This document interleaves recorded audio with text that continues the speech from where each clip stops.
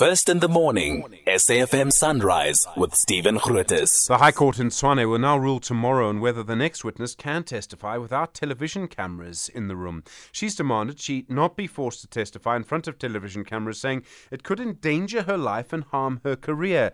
The witness is not being named by the court at this stage. Nthabiseng Dubazana is a legal analyst and director and attorney at Dubazana Attorneys. Nthabiseng, good morning. Good morning, Stephen. Thank you for having me. A person can be forced to testify in court, and it's been like that forever. Can someone be forced to testify in court on live TV? Yes and no. I heard somebody say that attorneys are weird by saying it depends. So yes, it does depend on the circumstances that the matter is being heard. And remember, each high court, in other words, each presiding officer in the high court issues their own directives on how they would like the proceedings in their court to be done. Over and above the uniform court rules, then they issue their own directives. So when this matter started, there was an application wherein there was a request by the media for them to have access to the court and to record and broadcast live. Therefore, Judge Maumela made a directive wherein this was permitted. I believe when it was the first witness who testified and he was chased down the corridors, etc., or the second witness who was present in the house, that is, when he testified, he complained that he was not safe because he was being chased down the corridors by cameramen, etc., etc. And then Tate Maumela made another directive wherein he's not cancelling media transmission, but what he said was that then let us avoid putting plastering the faces of the witnesses onto camera, and then that's how the proceedings have been going. Now, if there was any objection to all of this during, like Mem Shololo said when she was arguing, it should have been raised by the witnesses, indicating that when it comes to my turn, I would prefer that there is no media present within the courtroom. And then this would have been discussed during pre-trial. This is the argument that Mem Shololo raised. So now this person who is now making this application, one, bombarded the state without preparing them on what to do. And then the state neglected to inform its counterparts in time about what happened. Now they are forced to act on the spot in trying to defend the application that was brought through by the state. Does it matter if the person is a public person or if that person has given, television interviews about the case before?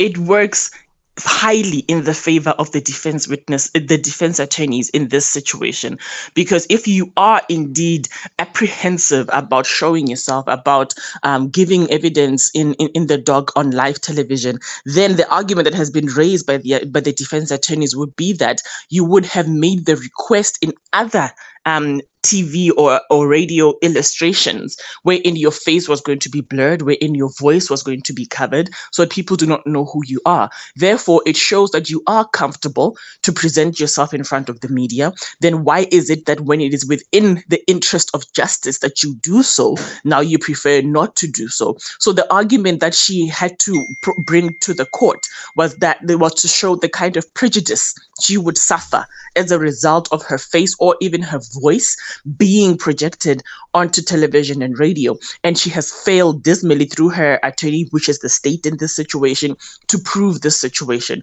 So we'll see through the heads of argument that the state is going to present today, if indeed they have tried to cover the aspects that need to be covered. There are various arguments and they can go in lots of different directions. Some people are just not public people. They'll almost define themselves as a private person. You're walking down the street, you see something, you're a witness, you're compelled to testify. Could someone come and say, the presence of that thing, knowing that millions of people are watching me, will make my testimony bad. I won't be able to do it. And that will be bad for the course of justice. It can be argued, and then the court would have to make a decision whether or not that is a strong enough argument to put in front of the court in order for you not to give evidence on camera or through the radio. So anything is possible indeed, but if you cannot substantiate it in any manner or form, then the court may overrule your application and therefore you are made to testify in public. There's another way. There's so many different ways of looking at this, Nthabiseng. I mean, we live in a complicated world, right? I could see a scenario where someone says, I'm not going to testify on TV in court. You will only hear my voice, or you won't even hear that. Then after the case, sells an exclusive interview to some television company that would mean they've basically cynically profited from not having their image shown in court. And the court would have to stop, would have a duty to be aware of that, I would imagine.